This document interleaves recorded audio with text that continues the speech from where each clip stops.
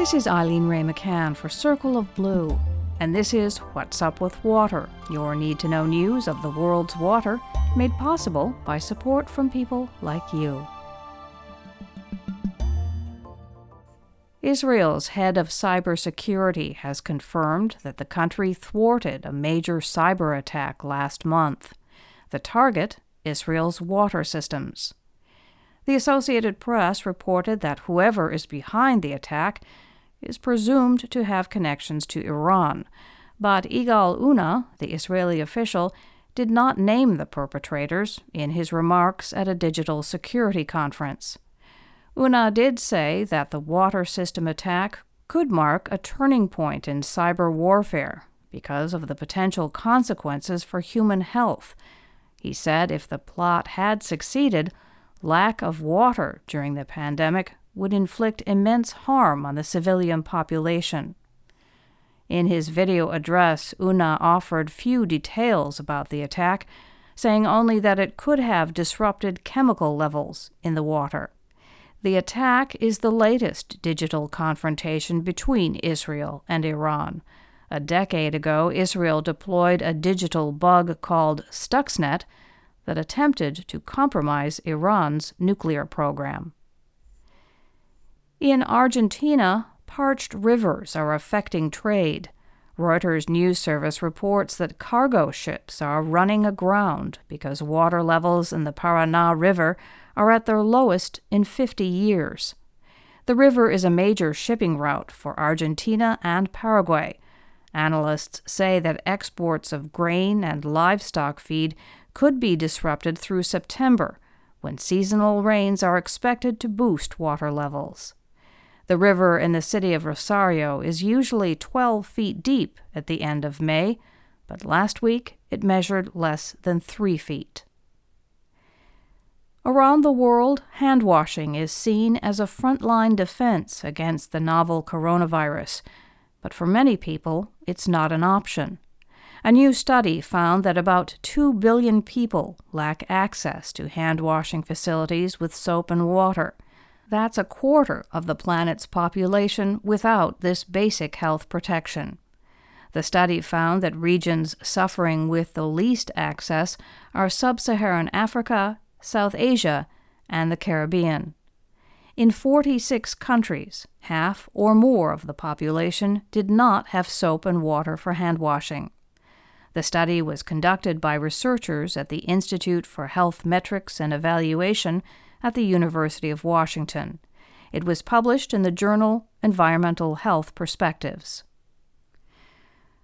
This week, Circle of Blue reports on how the global coronavirus pandemic is doubly disastrous to water utilities abroad. The pandemic, now in its third month, is deepening a financial crisis for water utilities in low- and middle-income countries.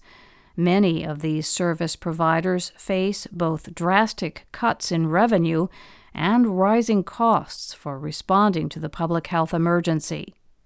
Health and finance experts worry that the effects of ballooning utility deficits could reverberate long after the virus subsides. They say that inadequate utility revenue and national financial distress can undermine the widespread progress made in access to drinking water over recent years.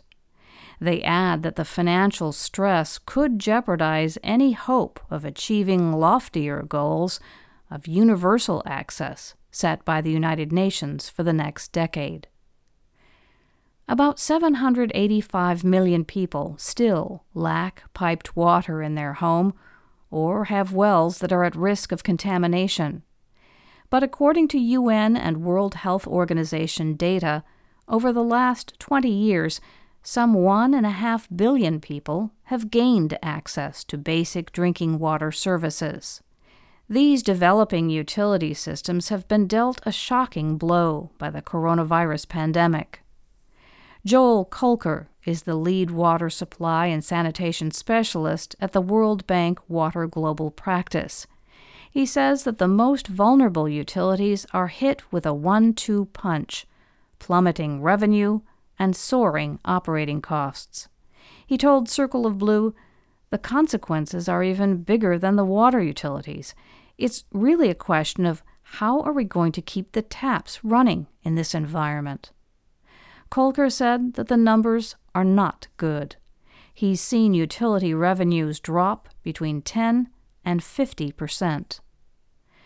Jeff Goldberg is the director of the Center for Water Security, Sanitation, and Hygiene at the U.S. Agency for International Development. Goldberg is also concerned that water service, essential in battling the coronavirus, will suffer from the financial fallout. He referenced a survey by the Water Service Providers Association of Kenya that found that revenue collection is down by 70% among its members.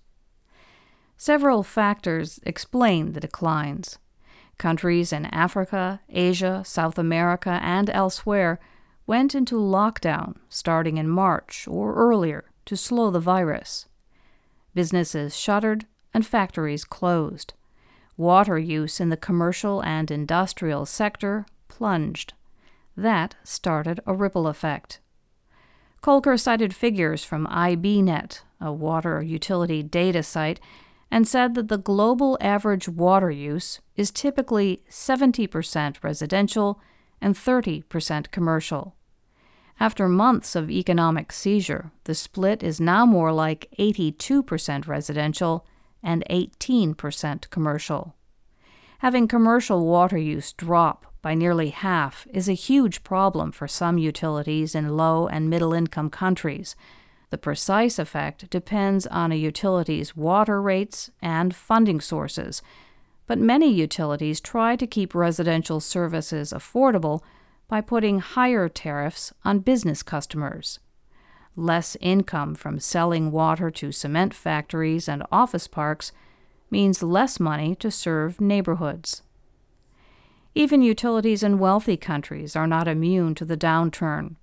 Of the utilities that responded to an American Water Works Association survey in April, about 40% had cut back on repairs, and 30% expected to reduce their capital construction. Revenue is also dropping because national governments, such as those in Kenya, Ghana, and elsewhere, have put water at the front lines of their pandemic response. They have ordered utilities to support public health by continuing service to people who do not pay their bills, and providing water via tankers and other means to as many people as possible. These orders are important from a disease-fighting perspective, but worrisome for those who pay attention to financial statements. The effects could extend for months or years if recessions and unemployment make revenue collection difficult politically, even when the virus abates. Goldberg told Circle of Blue, "We're very, very concerned about the longer-term financial solvency of these utilities, particularly smaller-scale water and sanitation providers, due to these mitigation orders." At the same time, costs have increased as utilities spend more on disinfection, protective gear, and worker safety. To identify utilities at risk, USAID is conducting financial stress tests of large water providers in Kenya, Mozambique, and Zambia, with the possibility of expanding to other countries. The World Bank is developing rapid assessment tools to guide utility leaders and government ministers. If Kolker's experience is indicative, financial stress in its various forms will be evident across the board. The World Bank's water program works with 65 countries, and Kolker has been talking with utilities and ministers in all of them. "They are all having problems," he said. "No one has told me everything is running smoothly." Not all utilities in low and middle-income countries are having the same experience, however.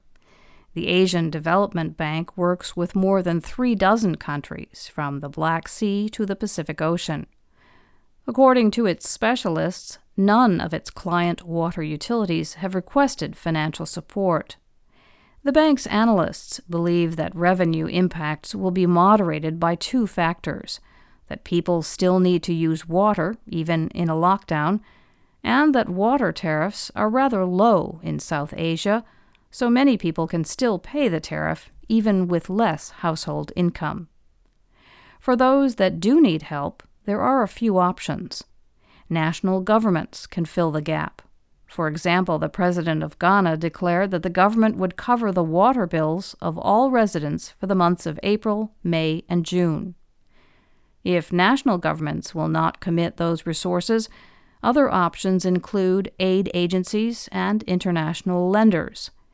USAID has an annual budget of about $400 million for water and sanitation programs, and Goldberg said that the agency is trying to adapt those funds to its coronavirus response.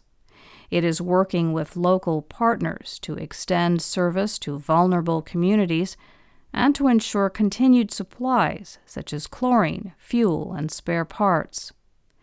The World Bank, meanwhile, has pledged $160 billion in grants and loans over the next 15 months. In addition, 73 countries can ask to have loan repayments suspended during the emergency in order to redirect those funds toward national health and social programs. In Kolker's mind, the multi-angled approach is crucial to ensuring that utilities withstand this period of upheaval. He said, "An emergency at this scale is going to run on for a sustained period, so I think this is not one of these things where we can look to the utility to fix it. It has to be a broader discussion." And that's What's Up with Water from Circle of Blue, which relies on your support for independent water news and analysis. Please visit circleofblue.org and make a difference through your tax-deductible donation.